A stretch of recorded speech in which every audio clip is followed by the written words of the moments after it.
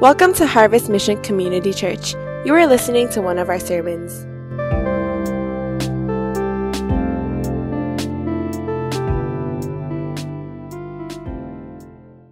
First Peter chapter 2, starting from verse 13 all the way to verse 25. And I just wanted to see if we can have some honest people as I ask this question. How many of you, growing up as a kid, you were pretty much a compliant child? Raise your hand. Go ahead. All right. Good half of you. And how many of you, growing up, you were the opposite? You were a very rebellious kid. Go ahead and raise your hand.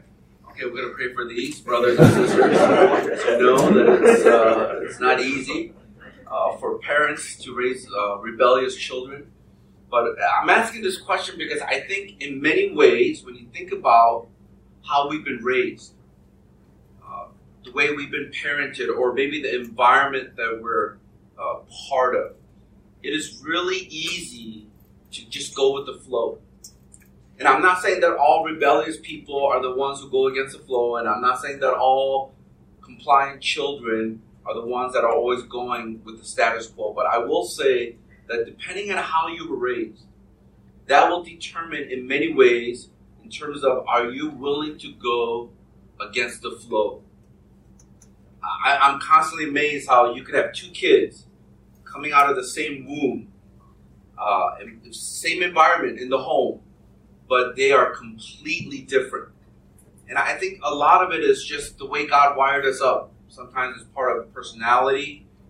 Sometimes it's the people that we're around, the experiences that we have in our lives. All these things play a part of who we are right now as you're sitting there.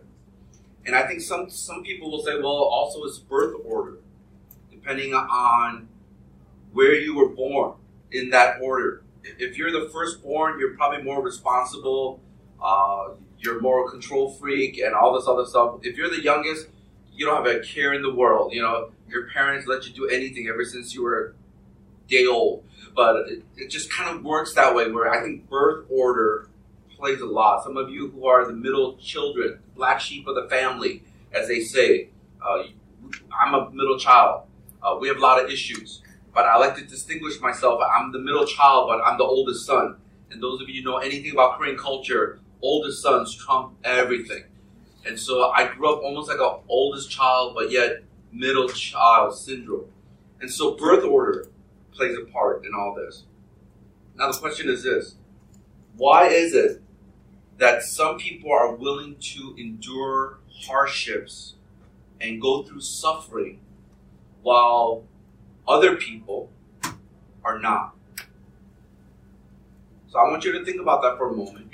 Why is it that some people are willing to endure through suffering and difficulties to do what's right, while other people are just okay with the status quo and they are not willing to do what's right? And I think this is something that I want us to think about, because some of you might know who he is. I quote him quite a bit. If you want, he wrote several books that I think they're worth reading by him. Dietrich Bonhoeffer was a German pastor, theologian, and as many of you know, he was an anti-Nazi dissenter. And so during this whole time when Germany was just taking over all of Europe, he was a small group of people, him and a small group of people, they were trying to train future pastors and leaders underground. And so they could be part of the resistance. So they will go against the flow, especially when he began to realize that everything that's happening in Germany and everything that Hitler was doing, that it was going against Scripture. And so I thought it was really interesting, because as he was kind of fighting part of the resistance, as many of you know, on April 9th in 1945, he ended up becoming a martyr as Hitler found out of some of the things that he was doing, and he ended up killing him. So what I wanted to do is just show you a video of just a really quick history about his life and what he went through, what he did. It's from someone who studied Bonhoeffer quite a bit. He wrote a book on it, and he's just giving some of his research as he's sharing the life of Dietrich Bonhoeffer. So let's watch this together, and I'll just come back up.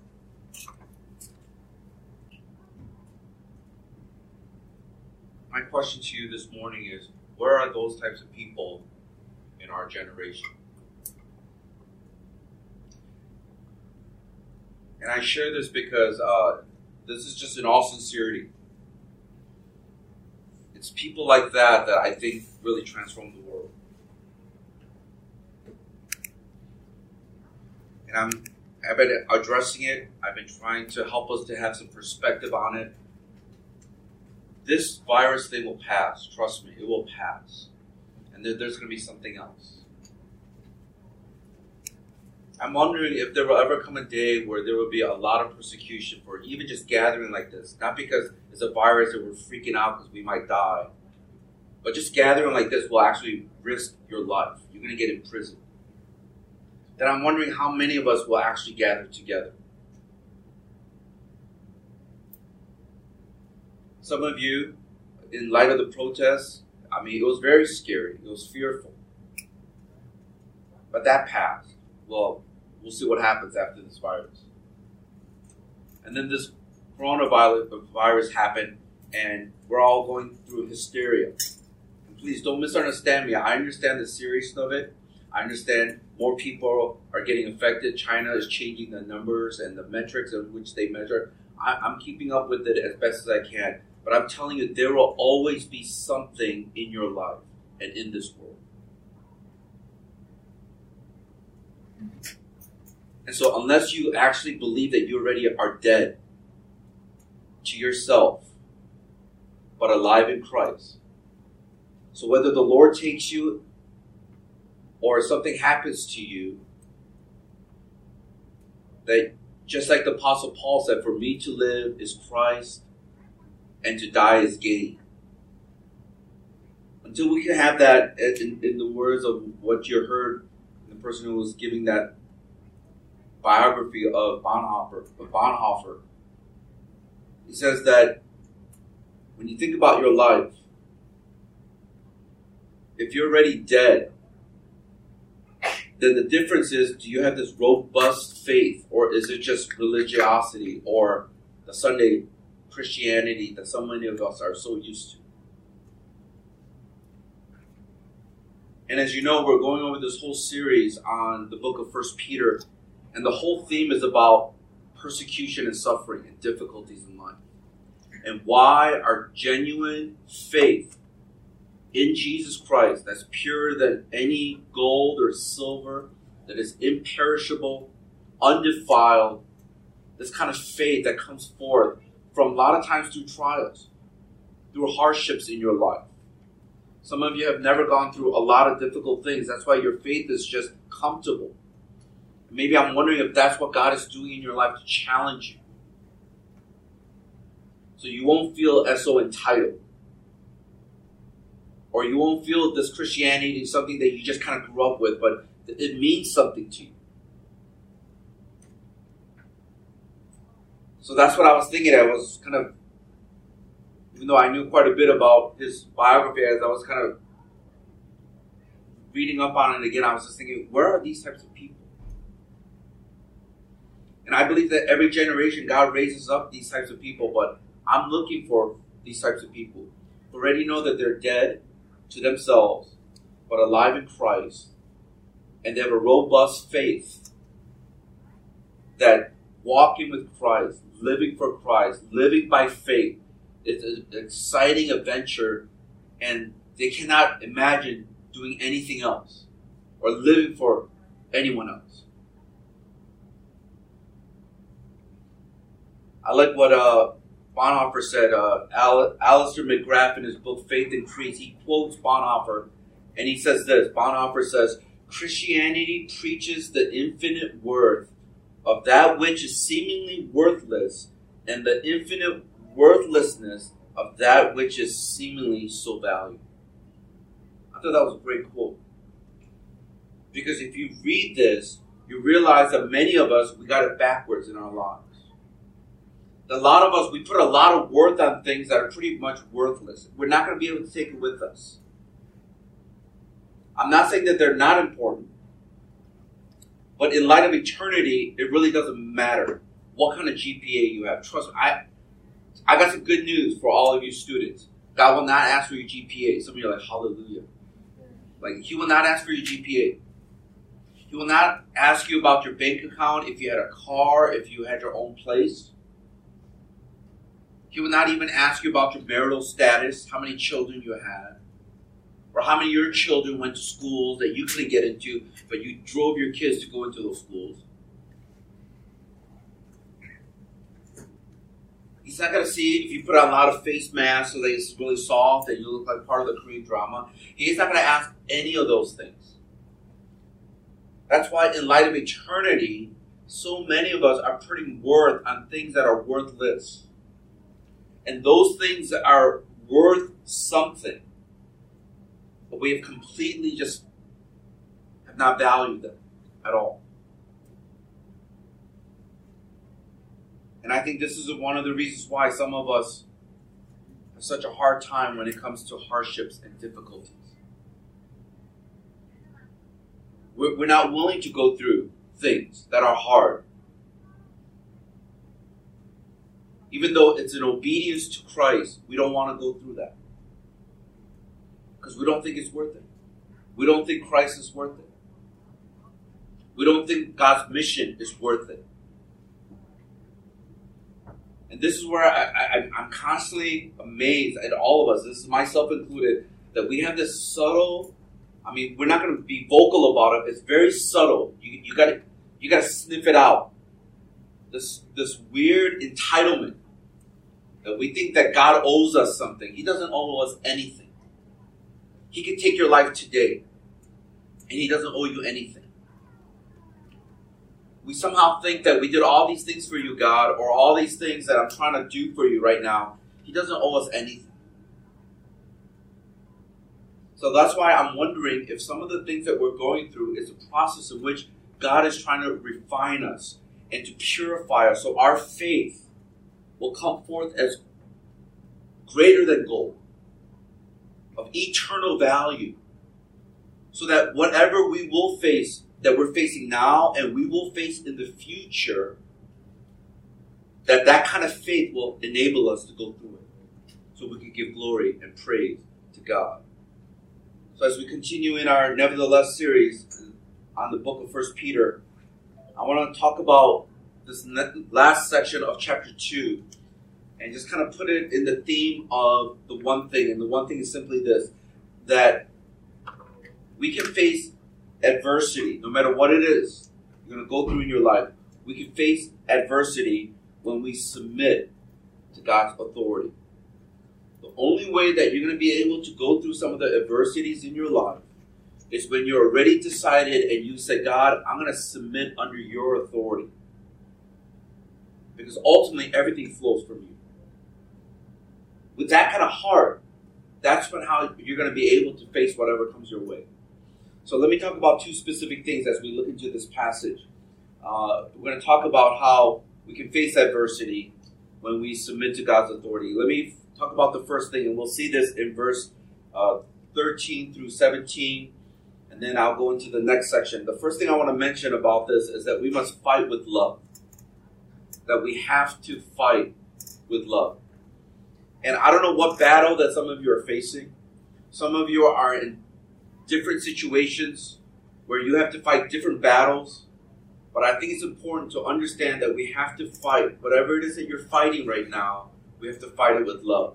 So let me go ahead and start from verse 13 and read all the way through verse 17. Listen to what it says. Be subject for the Lord's sake to every human institution, whether it be to the emperor as supreme, or to governors as sent by him to punish those who do evil and to praise those who do good.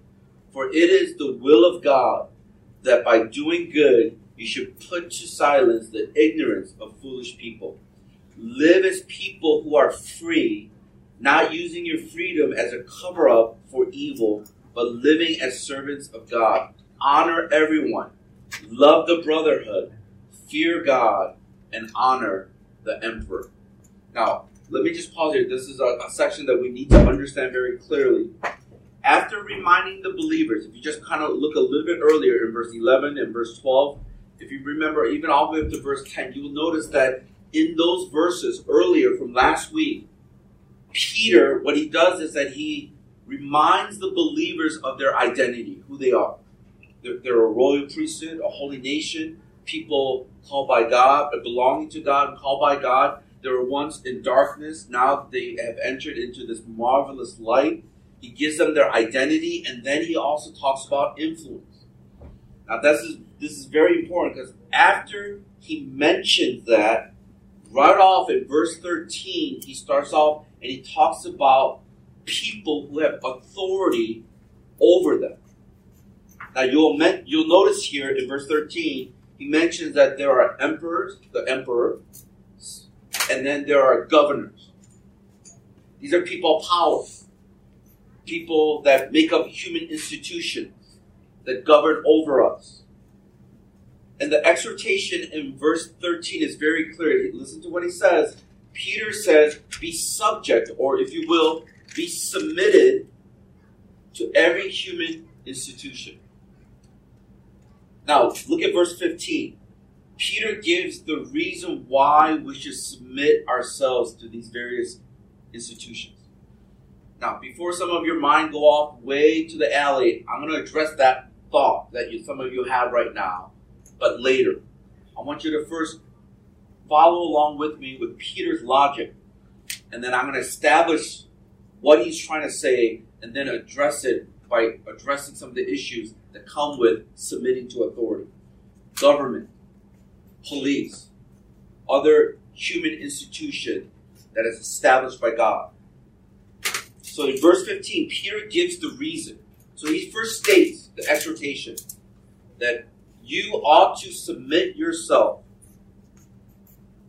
or be subject to human institutions. With the emperor and the governors, and that's what he's mentioning. And then in verse 15, I want you to quickly notice that he gives a reason why. There are two things you'll see right away. The first thing is this: because it is the will of God. The reason why we submit to those in authority, especially these human institutions that we see in this world, is because for the Lord's sake, and it is also the will of God. Everyone say the will of God. The will of God. So once again, everyone's like, Pastor, I don't know what the will of God is for my life. That's why I always say, if you can't obey what you already see as His will, then I don't know if He's going to show you those things that are yet to be known. The phrase, the will of God, has this idea or this connotation of something that is expressed as a result of one's purpose and of one's desire. So pretty much when it says the will of God, this is God's heart. This is His purpose. So He says, be subject to those in authority in every human institution, because He says it is the will of God. Now, as Christ followers, we are responsible to obey the law, because common laws, listen to me carefully, common laws bring order to society. We don't live in an anarchy. You look at many other places, you realize when there is a lack of order, then the whole place is in chaos. So the reason why we have laws and we obey laws is because it brings order to society. And listen to me carefully, it is for the common good. Now, I will address later when sometimes, and you'll see this in every country, in every government, you will have people who will abuse their power. We understand that. We actually see it in videos. But it's very clear. By having laws, it brings order to a society, and that's why it is the will of God for us to submit. Romans chapter 13 talks about that as well in verse 1 and 2, and also in verse 5. I'm going to read from the New Living Translation. Read the yellow, bold, highlighted. It says this: everyone must submit to governing authorities, for all authority comes from God, and those in positions of authority have been placed there by God. So anyone who rebels against authority is rebelling against what God has instituted, and they will be punished. So you must submit to them, not only to avoid punishment, but also to keep a clear conscience. Now, Paul is talking about, as well as Peter, of the governing authorities, but you can apply this in many areas of your life. That God places other people with authority. It doesn't mean that their word is God's word. It doesn't mean that they have the final say in everything, because ultimately it's God. But God places different authorities in our lives because, once again, that is His will. Another passage, Titus chapter 3, verse 1 and 2. Listen to what it says as he's talking to Titus, Apostle Paul. I'm going to read it from the New Living Translation. It says this: remind the believers to submit to the government and its officers. They should be obedient, always ready to do what is good. They must not slander anyone and must avoid quarreling. Instead, they should be gentle and show true humility to everyone. So here's Peter clearly establishing the reason why you ought to submit to human institutions that he created in these government authorities is because he says it is the will of God. And why is it the will of God? Why is that the purpose and the desire of God? Because laws bring order to a society. Can I just say this? Peter is not endorsing a particular government. Rather, he's encouraging and supporting the importance of law and order. So in order for us to believe in this truth and obey those in authority over us, you got to believe a couple things. So as soon as I say this, some of you are like, no, I'm not gonna obey. I'm not gonna believe this. So those of you who raised your hand and you say you're compliant children, now you're rebelling too. So everyone's rebelling. No, we're not going to do this. But let me explain. There are two things you have to believe in order to believe this. And what are those two things? You have to believe that ultimately God is in control. Because if you don't really believe that, it's going to be hard for you to submit to any authority. And then you also have to believe that God can use people and situations for His purposes. Is the virus situation bad? Of course it is. That's a product of the fall, the sin. We have disease.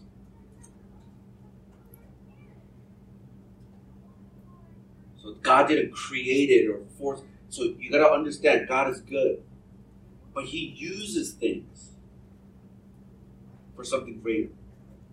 And I've shared this and I'll keep on sharing until we get it in our brain and in our hearts. Is that I think this whole virus situation, more than anything else, is exposing Hong Kong, their values, and even the people in Hong Kong, what it is that we're pursuing after. There are a lot of things that God is doing even in China that we don't even know. That's going to have ramifications for our mission, even for the next 10, 20 years that we have no clue. That's why you got to believe He's in control and that He's carrying out His purpose for His glory. You have to believe in order to believe this expectation. Proverbs chapter 21 reminds us of that. Verse 1. It says, the king's heart is like a stream of water directed by the Lord. He guides it wherever He pleases. Government institutions, other institutions, even our parents, because they have some level of the authority over us. God is using all of this to get you where He wants you to go. Some of you come from very difficult homes. Some of you are in strife and fighting with your parents for various things. Do you know that it's good for you? I know it's hard to hear it, but it's good for you because it's purifying your heart, your motive. Maybe your whole life, all you did was just please them and that's it. And then Jesus came into this picture and you're like, okay, Jesus and my parents, who am I trying to please? And your parents have constantly won. And maybe God is saying, this is enough.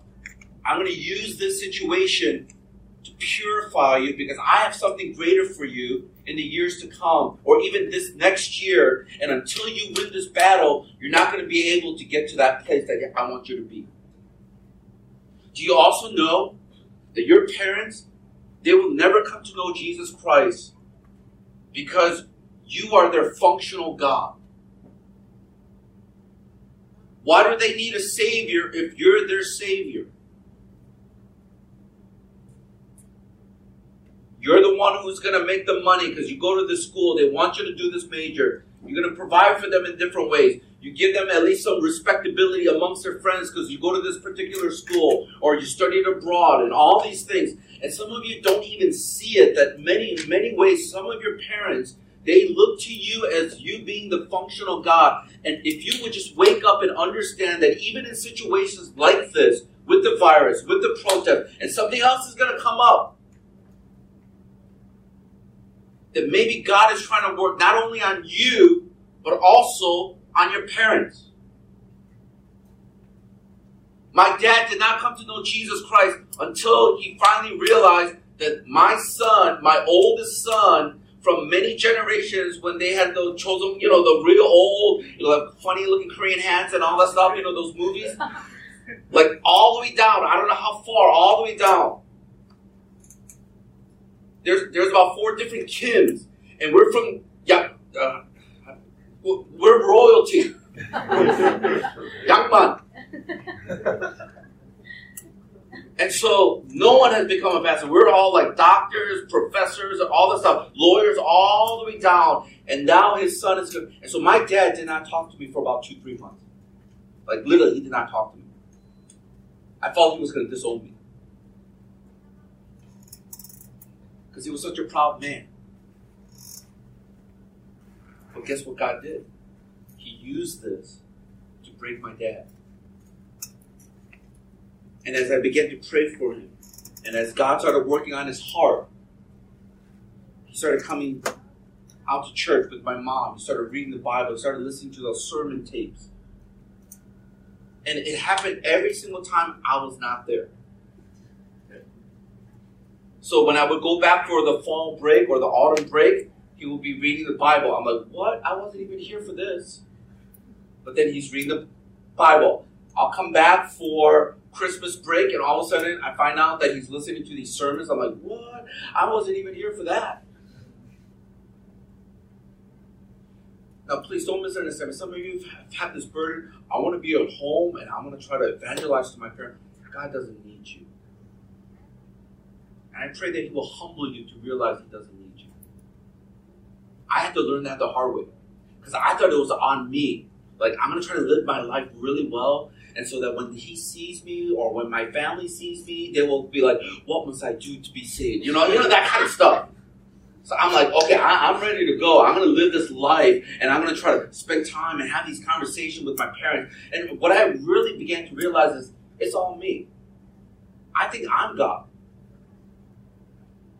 So God, being so smart, well, infinitely smart, he decided, I'm going to work on your dad when you're not there. And I will just give you a glimpse when you do come back that I'm already working. Get me in the game. That's just like God. And he's going to humble some of you. You're going to go home and think, I'm going to do all this stuff, and then nothing. It's even worse. And then you go away, and then revival.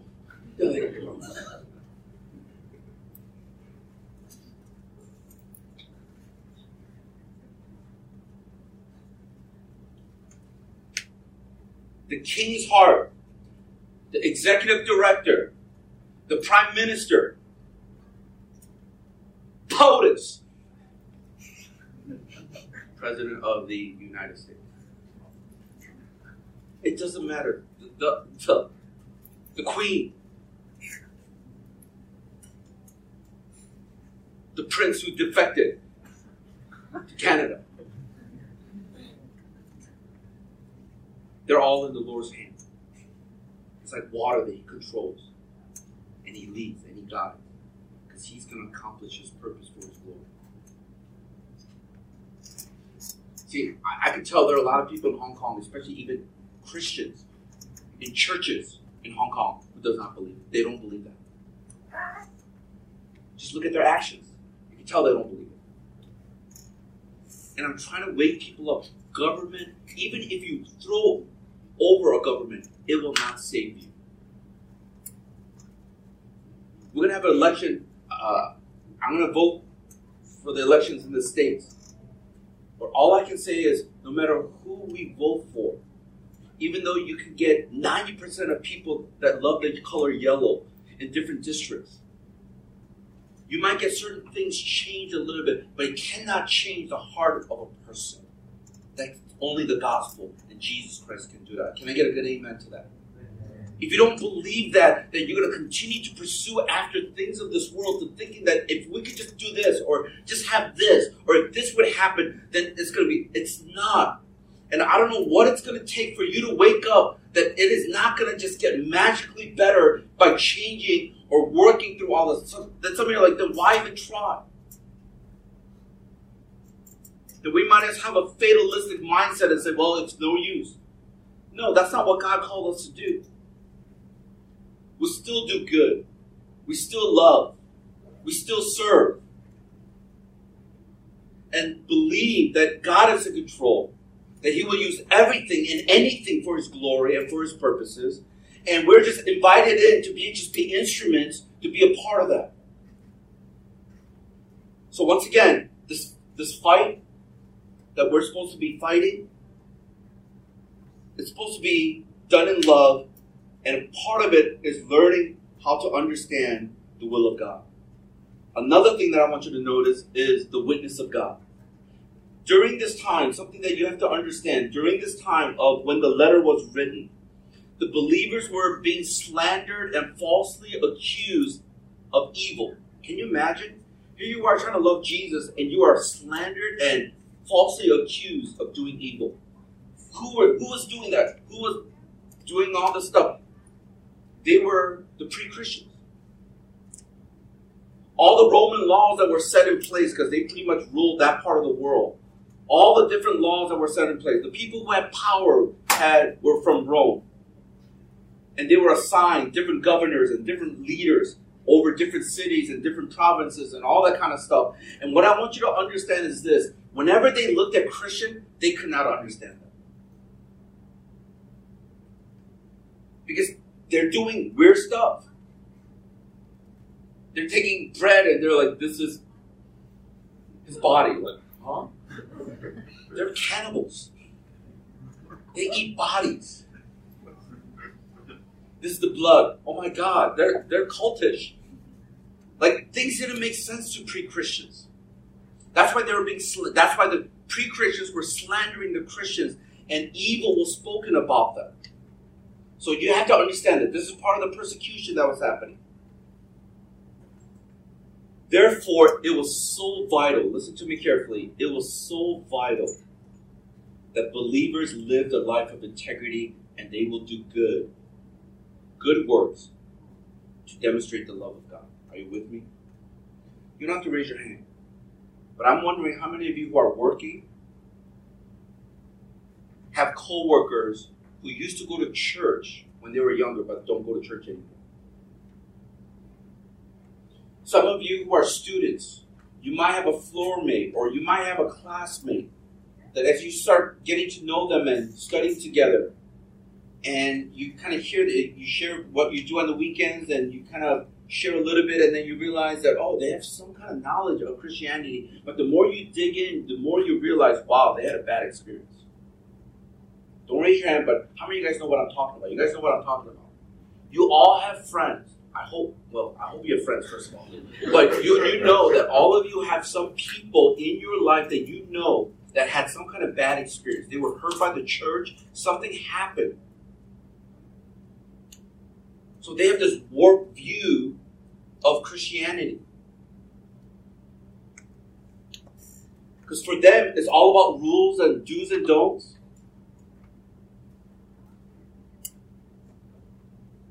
And that's how they perceive Christians. One big one is all the hypocrites in the church. Do you know why there are hypocrites? Do you know why? Do you know why? Do you know why? Oh, Pastor, I know why. We're all depraved. To that I will say yes.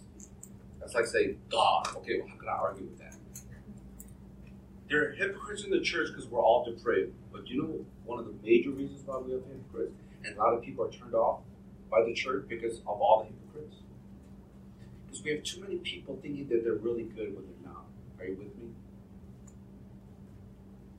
If you really understood the gospel, it will show how messed up you are. But for the grace of God. That I can't do anything on my own strength or power, but only by the grace of God. If they heard more of that gospel-centered message through how you live your life, I don't think they will say anything about hypocrisy. The reason why people are turned off by hypocrisy is some of you present yourself and talk like and act like you have everything together, and you don't. None of us do. So you don't share your weaknesses. You don't share how you struggle with that too. So they're like, whoa, you're like really different, and because you somehow believed in this thing where you have to be perfect, you have to be a strong Christian, whatever that means to you. So nowhere in this sharing of your witness is there the gospel. And I've said this again and again, people relate more to weaknesses and failures than to successes. Are you with me? Look around you. Look at all the failures in this room. Not that you're a failure, but how many times have we failed? If we put it all together, can you imagine all the failures in this room? If we put all the sin right in the middle, like kind of like your dirty laundry, we put it right in the middle, do you know how it'll be a heap of sin?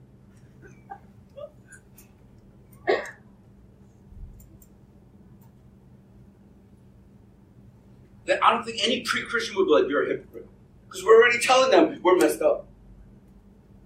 But thanks be to God.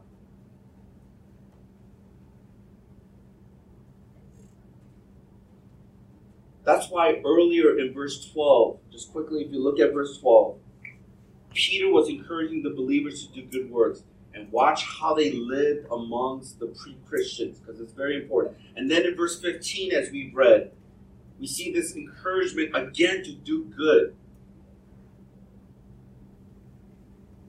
Not because you're good, but because of the grace of God that's working in you. That's why, because you're not a lovable person.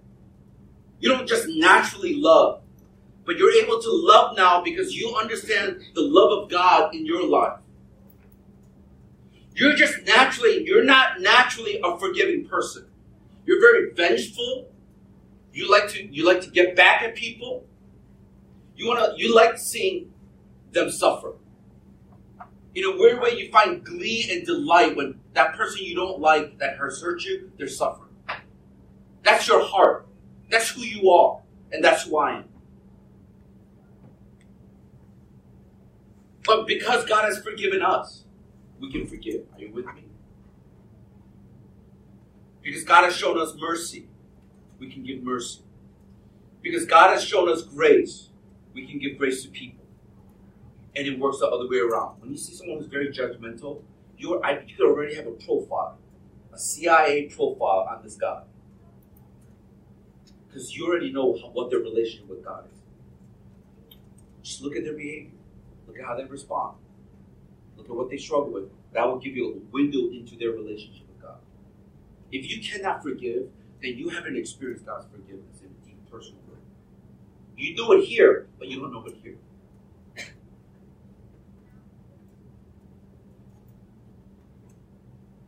We win people over when we do good, not from ourselves, but because we have experienced the goodness of God. That's what we do good. That's what we love people. Then in verse 16, Peter mentions something that's important about freedom. What he's simply saying is this: don't use your freedom in Christ to somehow disobey God's law. Well, I'm free in Christ, so I can do whatever. I have this Christian liberty. No, you are free. You're free from sin. You're free from bondage. You're free to love Christ. We all have great freedom in Christ. But he's saying, don't use this Christian liberty or this freedom in Christ to cover up your evil ways. So by submitting to authority, it does not eliminate Christian liberty. In fact, what he's saying is that if you really understand your freedom in Christ, you will submit. See, this is where we get it all backwards. Some of you feel like God is such a demanding God that He wants your whole life. He wants you to serve Him. He wants you to go on missions. He wants you to do all this stuff. And you're like, oh my God. You feel trapped. I hear all these phrases. I feel trapped. And that's when I realized you don't really know it. You don't understand. The people who are truly free are those people who understand the gospel. So when I'm able to choose to love God, to serve, to go on mission, I'm the freest of all. Are you with me? I am making that decision because God has set me free and now I can do it. You're not bound to rules and regulations. That's why in Galatians chapter 5, verse 13, the Message translation says this: it is absolutely clear that God has called you to a free life. Just make sure that you don't use this freedom as an excuse to do whatever you want to do and to destroy your freedom. Rather, use your freedom to what? Come on, say it. Serve one another in love. That's how freedom grows. Then the Apostle Peter closes out this section as he summarizes some of these important Christian traits of being a citizen of the kingdom of God. He talks about honor, love, fearing God, respect. Why should we honor everyone? Because they're all made in the image of God. Why should we love our brotherhood or our fellow brothers and sisters in Christ? Because they're part of our spiritual family. Why should we fear God? Because we should be in a sense of awe and wonder of who He is. This reverent, worshipful heart, the fear of God. Why should we honor the king or the emperor, executive director? Why should we honor any of these people? Even the older people in our church, why should we respect them? Because God treated us with love and respect. I think one of the best ways to live out these traits is to pray. That's why in 1 Timothy chapter 2, verses 1 and 4, it talks about that. I'm not going to have time to read it. You can just look it up really quickly here up on the screen. But he's talking about lifting up prayers and intercessions with thanksgiving. And then verse 2 says, for kings and all those in high position, anyone in spiritual authority or even in any kind of human institution authority, he says, pray for them. And this is where I have a beef with many of us. Is that we're so quick to judge. We're so quick to say something negative. We're so quick to slander people and be malicious or show malice towards them. But my challenge to you is, when was the last time you actually fasted and prayed for them? I was thinking about this for myself. Man, I can't even remember a time prior to this message where I actually prayed for Carrie Lamb. I can't remember, because I haven't. And when you see all the death threats and all this stuff, and even when I walk home where we live, there's all these different graffitis and different things and very derogatory things, and I'm just like, when was the last time I actually prayed for her? When was the last time I actually prayed for President Xi? Or Donald Trump, for that matter? When? When was the last time you prayed for your leader? Or that life group member that has a lot of extra grace that's required for you to try to love them? When was the last time you actually lifted them up by name? You haven't. Some of you are like, I have, because I'm very spiritual. Go back to the gospel. But you know what I'm saying? We haven't really poured out our hearts. And that's why Paul tells Timothy to pray with supplication and intercession, with thanksgiving. Pray for those in high positions, because we have to not only submit under that human institution that God willed it, but it's also a witness. But we need to ask God to give them wisdom. But here's a nagging question. Maybe it's not nagging you, it was nagging me. I'm reading this, I'm like, ooh, ah. So here's my nagging question, or question. Do we always need to obey human institutions? Like people in higher power? What if they're corrupt? What if that institution is evil? Or they don't have the best interest of the people in mind? Do you still need to submit? I know none of you ask those kind of questions. I'm just asking myself. So I just typed it up. I was like, I'm going to ask myself. So I typed it up. What happens when it's against the Bible? And to that, I would say we need to go back to Scripture. There will be times when those in authority will do things that are against God and the heart of God, just like what you saw in the video. And it's in those times where we have to obey God above all human institutions. And I'm going to be very clear here, even above your parents.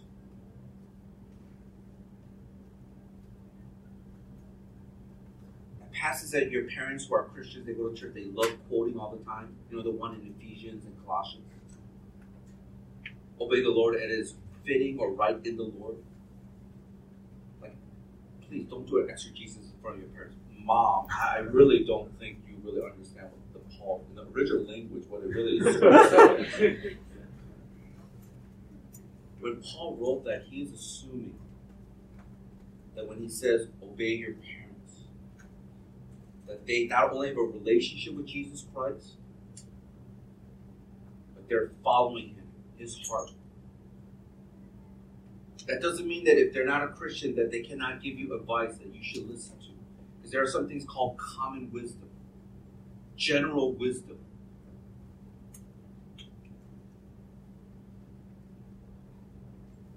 Save money. That's wisdom. You don't have to be a Christian to figure that out. You're not even saved, Mom. How do you know that? That's what I'm trying to say here. There's common wisdom that even though they're not believers, that they will, that's some things to keep in mind. But if there are things that you know that this is the heart of God, but they are against it, then you have to be able to say, I need to ultimately obey God more than anyone else. In the same way, if the government are doing things that you feel like it's not in line with what you see in Scripture, with conscience, your clear conscience, then I'm not promoting anarchy, but I will definitely say there have been a lot of people who had civil disobedience and brought change in that way. Well, prove it, Pastor. You better pull out your Bible. Because in Acts chapter 4, verse 19 and 20, you guys remember what happened? When the disciples, some of them were brought in for questioning in front of the Sanhedrin and some of the Jewish council. Listen to what it says in chapter 4, verse 19. But Peter and John replied, judge for yourself whether it is right in God's sight to obey you rather than God. For we cannot help speaking about what we have seen and heard. A little bit later, in chapter 5, verse 29, listen to what it says. Peter and the other apostles replied, we must obey God rather than men. What we clearly understand is that with that nagging question is that if you are in a situation that is contrary to the word or what God has spoken to you about, then we see here the heart is we have to ultimately obey God. Now, you need wisdom. So don't be like, well, listen to this sermon, Mom, Dad. This pastor will tell you everything that you need to know. You will not come to our church from this point on. I'm just telling you right now. It's not going to work. There's a wise way to do it. So that's why don't be asking your peers, what should we do? I don't know. Okay, don't do that. Ask someone who's older, wiser, maybe who's a parent. So that when you say, I was going to tell my mom, just forget you. No, don't do that. Oh, then what should I do? Receive counsel. Let me close out with 2. So we must fight with love. Because once again, when you understand what Peter was saying, is that we are to do the will of God, to be a witness for God. The second major point is that we must focus on Jesus as we're going through the things that we're going through. Look at verse 18 and 20. I'm going to read it for us. It says, "Servants, be subject to your masters with all respect, not only to the good and gentle, but also to the unjust. For this is a gracious thing when mindful of God, one endures sorrow while suffering unjustly. For what credit is it if, when you sin and are beaten for it, you endure? But if you do good and suffer for it, you endure. This is a gracious thing in the sight of God." So what Peter is saying is this. Sometimes when you read this, it's like, oh, servants, and is he advocating slavery, all that kind of stuff, because different translations says different things. But you need to understand the word slave or servants that you will see oftentimes interchangeably in Scripture, especially in the New Testament, is that it's a different system than what we understand slavery today. And especially those in the States, because we have a history from the States that's not good. But pretty much that's why a lot of times people will read this and use it as a boss and an employer and employee.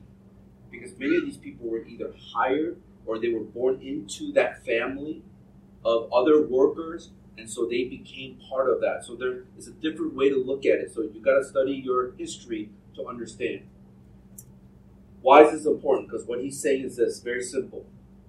He goes, if you obey and submit and love those people who treat you really well, what credit is that? What benefit? What he's simply saying is this: there will be people who will treat you unjustly. Just think about some of your workplace right now. Your boss might totally look over you. There's a coworker who's kind of trying to get in and push you out. There's a lot of politics going on at work.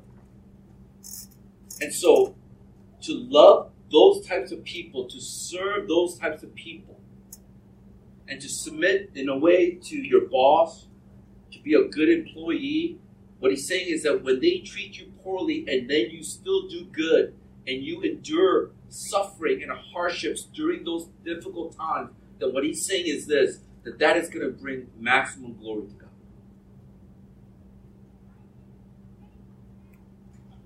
If you look at verse 19, just different translations, it says, "For God is pleased." The NIV says, "For it is commendable." The New American Standard Bible says, "For this finds favor."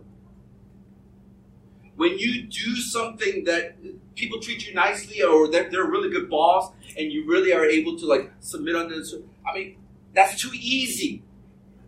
What's commendable and where you find favor and what is literally God is pleased with is when you have a horrible boss, a horrible leader,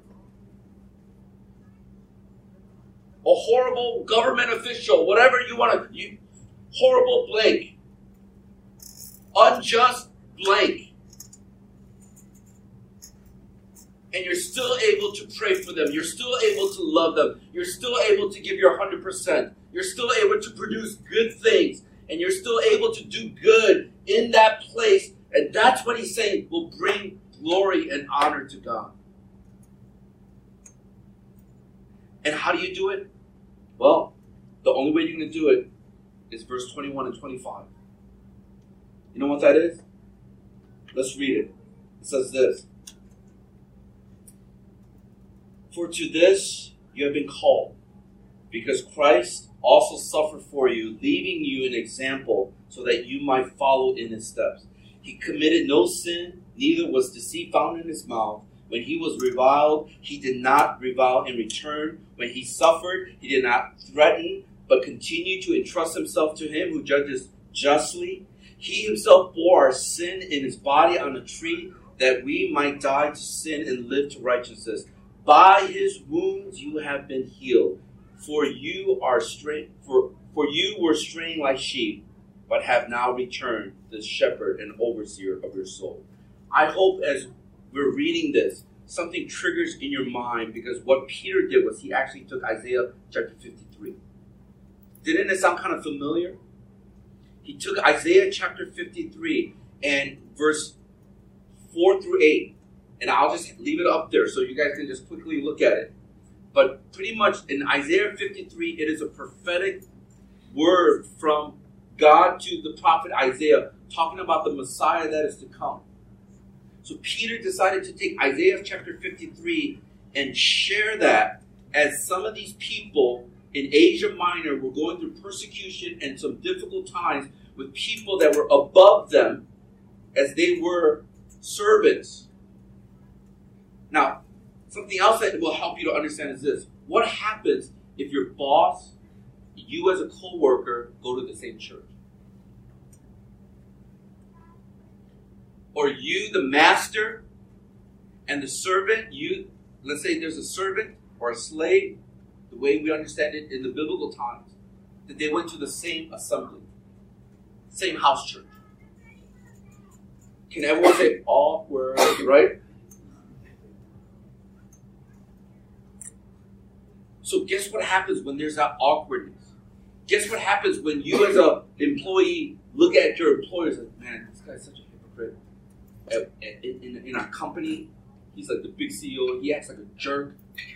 But in church, he's like singing and doing all this stuff. And you're like,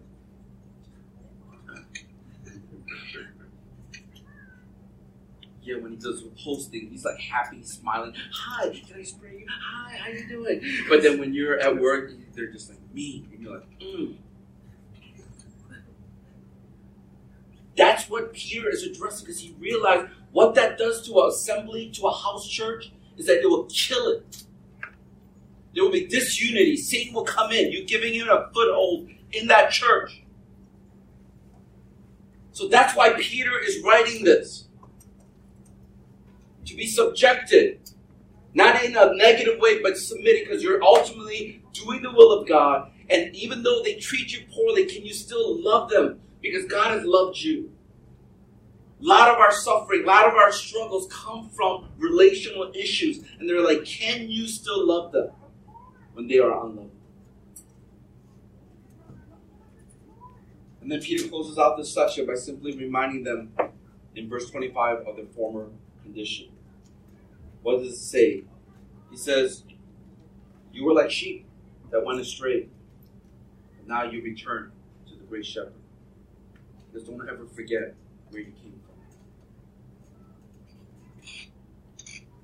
That's why maybe we always have this attitude of Philippians chapter 3, verse 10. That I may know him, the power of his resurrection, and may share his suffering, becoming like him in his death.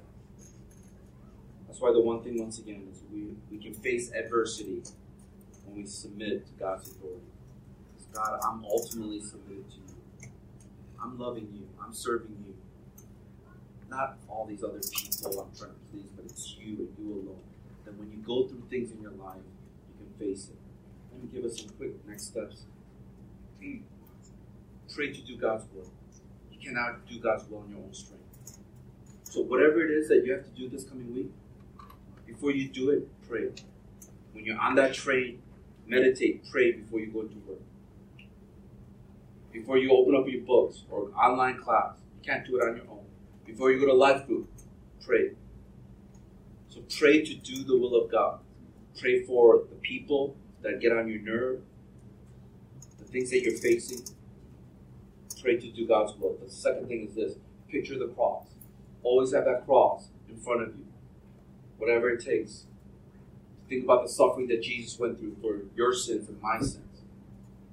It says, follow in his footsteps.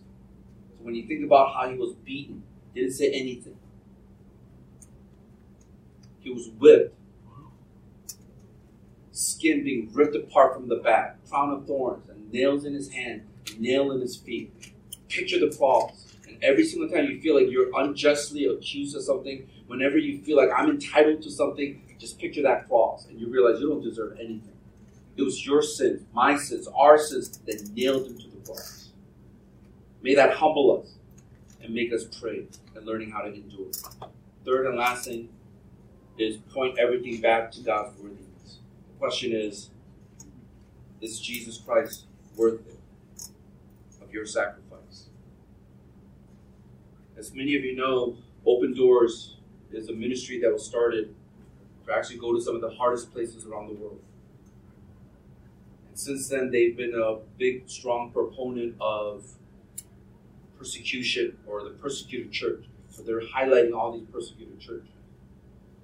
And I hope you understand there are people, and I sent something out to the leaders this past week, and like I totally forgot this month, about 5-some years ago, was when those 20-some Coptic Christians in orange jumpsuits were lined up on the beach, and they were all beheaded. They said that part of that beach was all red with blood that was spilled. I pray that none of us will ever have to go through that, where we have to lay down our lives, like physically lay down our lives and be martyred. But my question is this: if you had to, would you? Is Jesus Christ worth it? That you will lay down your life, even to the point where you're willing to die for what you believe? That kind of puts things in perspective, doesn't it? Are you willing to go on missions? Is your life that important to you that you cannot sacrifice several weeks to say, God, I want to be a part of what you're doing? To stick around a year or two after graduation because I want to reinvest in the things that God has invested in me.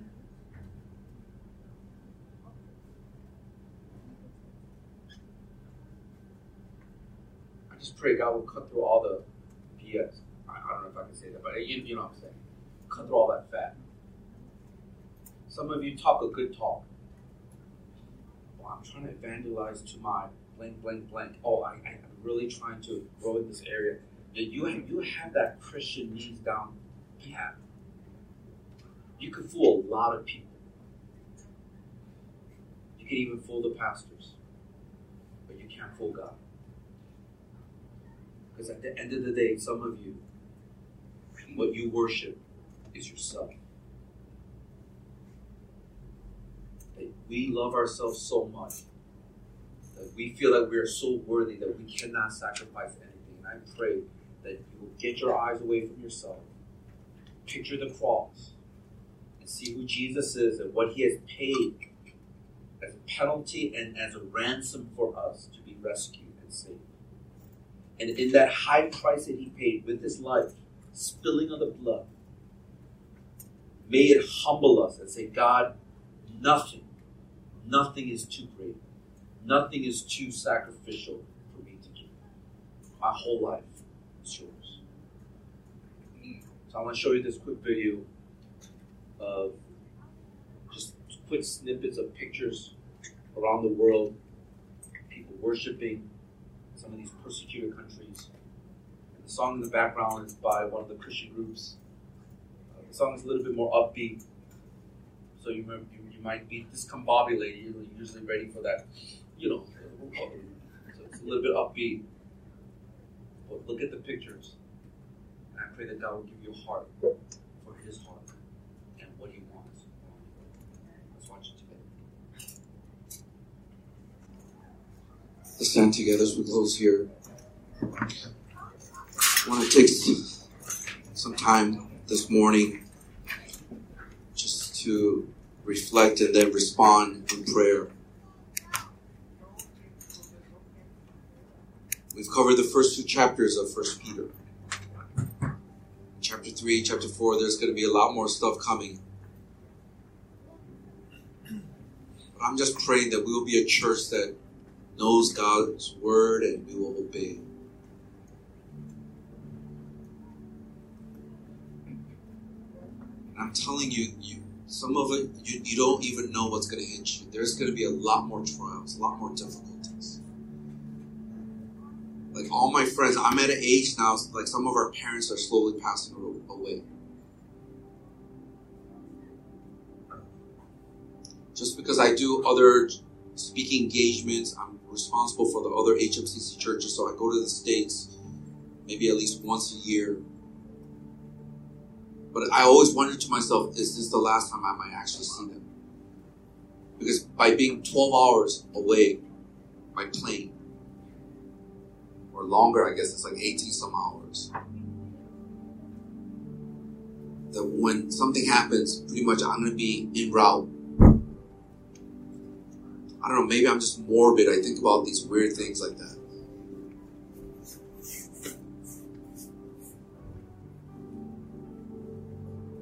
So I've counted the cost a long time ago, surrendering my parents, surrendering my family. But that's the human heart. So you see them, you realize, oh, they're getting older. And then you have to re-surrender them again. I thought I gave up some of my own ambition and my own goals, and something pops up and you realize, I gotta surrender it again. You will never be done. You know when you're gonna be done? Tell the person next to you when they're gonna be done. Do you know? Say, when you die. Go ahead and tell them. That's when you will be done. But until that day, it's a process that's going to take a long time. And He is chipping away at some of you, and He's chipping away hard.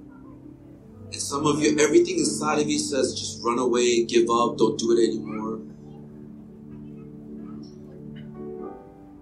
And that's another, I don't see too many people in our generation with grit. That will climb another mountain, sing the sound of music, and climb every mountain. And willing to go through all the difficulties and struggles. We love comfort. We love security. We love safety. And I'm telling you, those are the places that you don't see too many great things. Oftentimes it's where it's most dangerous. But there is no comfort. There is no safety.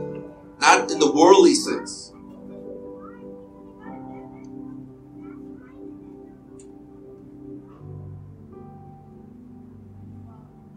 I mean, it's great if God could bless us with a lot of money, bless us with all the stuff, material things, but I'm challenging you.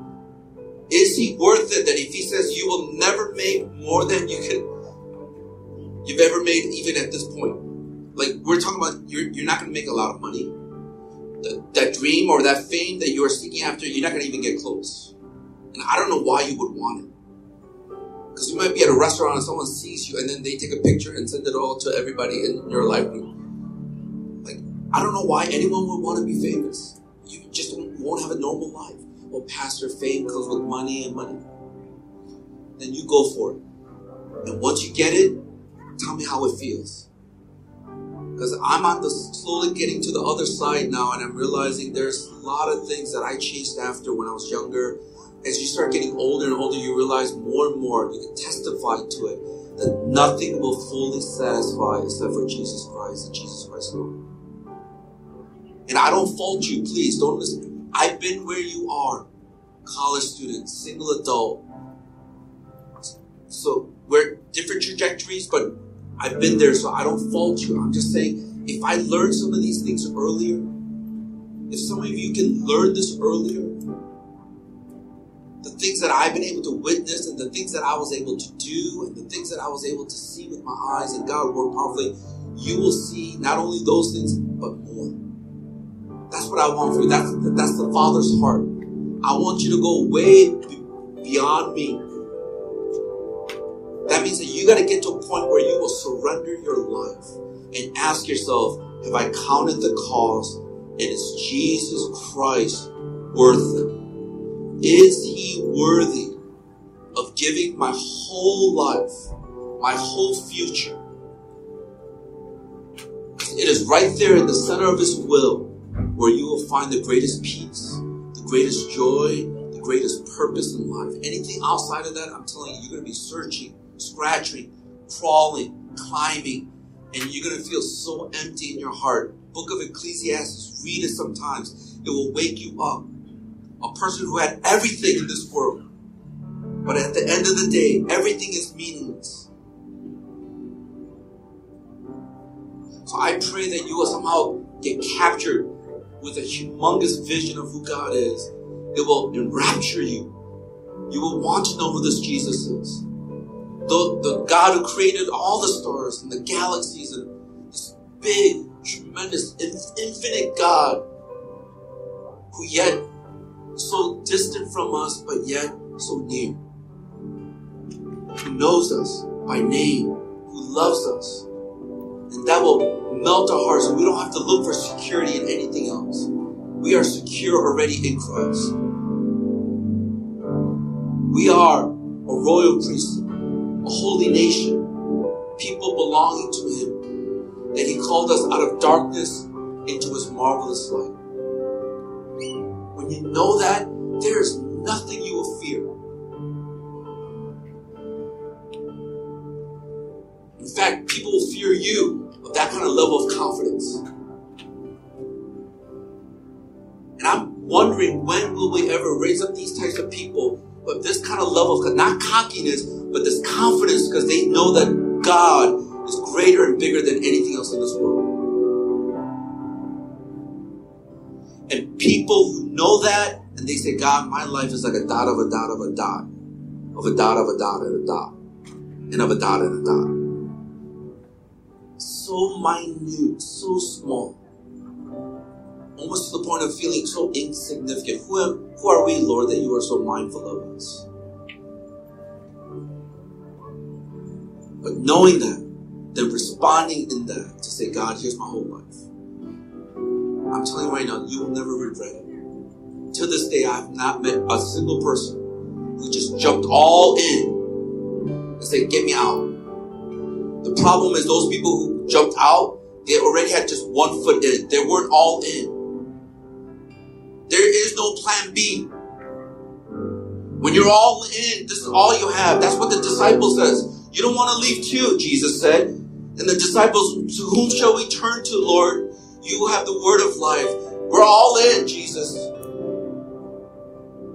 And look at them. They started a darn movement that changed the world. I want that before I die. I want to see it. But when we don't have people all in, because they're choosing comfort, they're choosing what they want. Oh, it's too hard and all this stuff. We're not going to get there. So I'm praying, God, by your grace, we cannot generate it. I cannot try to beat it into people. God, it has to be your Holy Spirit convicting us of our sin. Exposing all that self-centeredness. All that stuff that we make so much about ourselves. Make so much about how great we are. And God, humble us to say, God, how great you are. How awesome you are. You're worthy of everything that I have. I lay it all down. Even if I get buried in a grave somewhere where no one will know, all I know is that when I see you face to face, you will call out my name. And you will say, well done, my good and faithful servant. That's why I've been encouraging some of you to go visit a graveyard. It just puts everything in perspective. I always find it fascinating in some of these graveyards. You can tell how rich they are by how big the tombs are. Some of them actually have little castles. I'm like, they just won't die. They just want to still.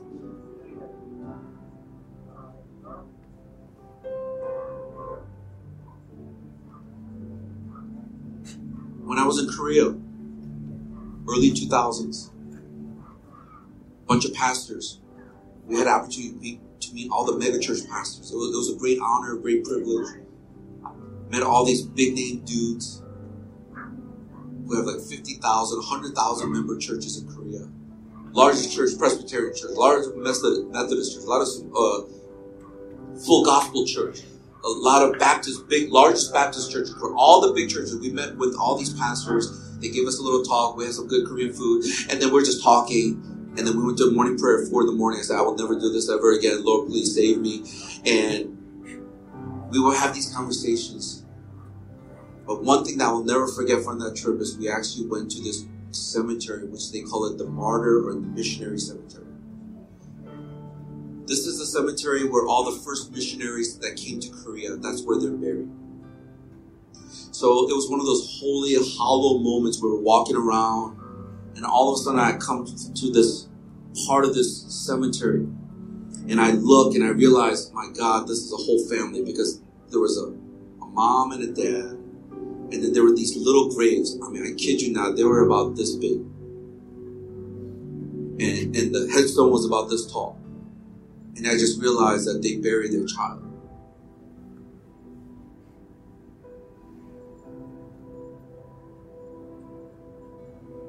I don't know about you, but see that, it just kind of puts everything in perspective. These guys in the late 1800s, they literally took their coffins with them on that boat, and they sailed, and they said, I'm going to die in that place. There's no return trip. Oh, I'm going to come back in February. No, I can change it. I'm going to come back in March. Oh, no, I'm going to come back in... They're all in. There is no turning back. They knew that they were going to die there and be buried there. And that's why Korea, as many of you know, the reason why they have all these large churches is because the level of sacrifice, people who went there to share the gospel. And I'm praying that will happen in China, all over Central Asia, and eventually to the Middle East. But we're not going to get there unless we have people who are all in and say, Jesus, you are worth it. Only then, I believe that we're going to see some great things. Let's not think about China, Middle East. Let's think about just Hong Kong. This is a big enough mission field already. Just think about your campus. Some of you have no heart. You just go there for school and that's it. You get your degree and live for yourself.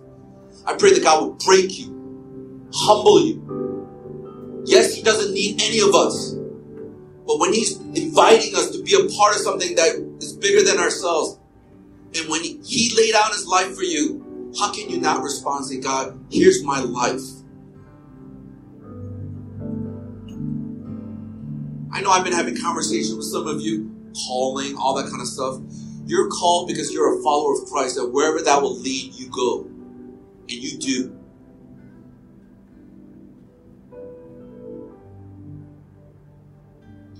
We're going to start preaching on 1 Peter, because like every week I'm just getting excited by myself. And what I'm sharing is what I get excited about. Maybe we'll go over Song of Solomon during the summer or something. I don't know.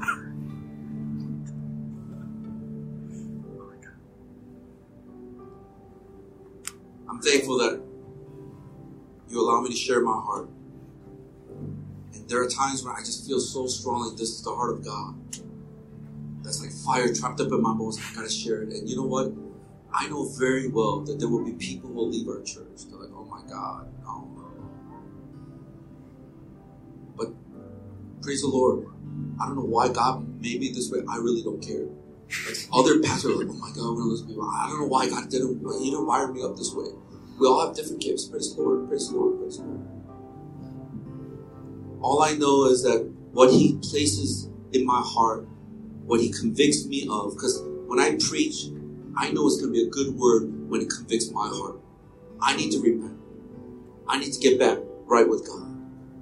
So I'm praying that as we continue in the book of 1 Peter, may it challenge us to lay it all down, to build a faith that is so strong that no matter what we go through in our lives, another virus, another protest, another persecution, there's going to be something, trust me, there's going to be something else that we're going to learn, get smarter, get more stronger in our hearts so that we won't keep on going back to the same thing over and over and over again.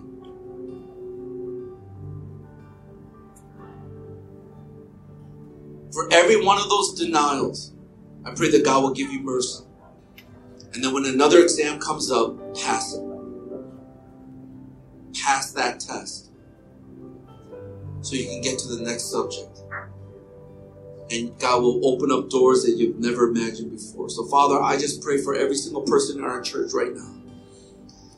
Lord, start with each one of our hearts in our relationship with you. I pray that there will be a purifying work of your Holy Spirit. Just help us to go deeper with you. Forgive us, Lord, when we trust so much in programs and things that we're familiar with, that we've been doing. Lord, we long for those times when your Spirit moves so powerfully. We don't even have an end time. We just flow and say, God, just do your work. Move in us. Help us to respond. I'm praying for every person, Lord, who's struggling with an issue or a decision, whatever it may be, Lord, that's weighing heavy on us. I pray that as we read in your word, that we will truly experience this freedom.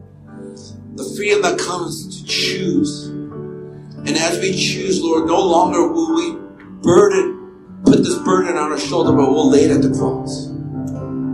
And I pray that you will raise up a whole new generation of people in our church that will love you, that will worship you, that will count you as their ultimate, their supreme, to lay it all down, to say that you're worthy. Lord, may it not just be in our worship, in our songs, but I pray more than anything else, it'll be through our lives. May our lives be a worship, a living sacrifice, holy and pleasing to you. For this is our spiritual act of worship. So take us, Lord. Transform us from deep within, renewing our minds, our hearts. And even if that means we have to put it back on the altar again and again, Lord, help us to do that. And more, we won't take it off. We'll just leave it there. And with open hands to receive whatever you have for us. Lord, I pray against any issues of bondage in relation to our parents or other people. God, that you will break that in Jesus' name. And that you will set some of us free in such a way that we have never felt this freedom ever before. I just pray that you work on the parents' heart, all of our parents' heart. I pray that you will work on some of these relational issues. Work through our hearts, Lord, with the things that we hold so tightly to. So, Lord, as we have more confidence, as we feel and experience your love, God, that we will have the courage to slowly let go. May we walk by faith and not by sight. Help us to step out trusting that you are the God who provides for all things. To provide, Lord, even this coming week. As we pray to do your will. As we picture the cross. And as we point everything back to who you are and why we do what we do. Oh, Lord Jesus, have your way in us. Have your way in us, Lord.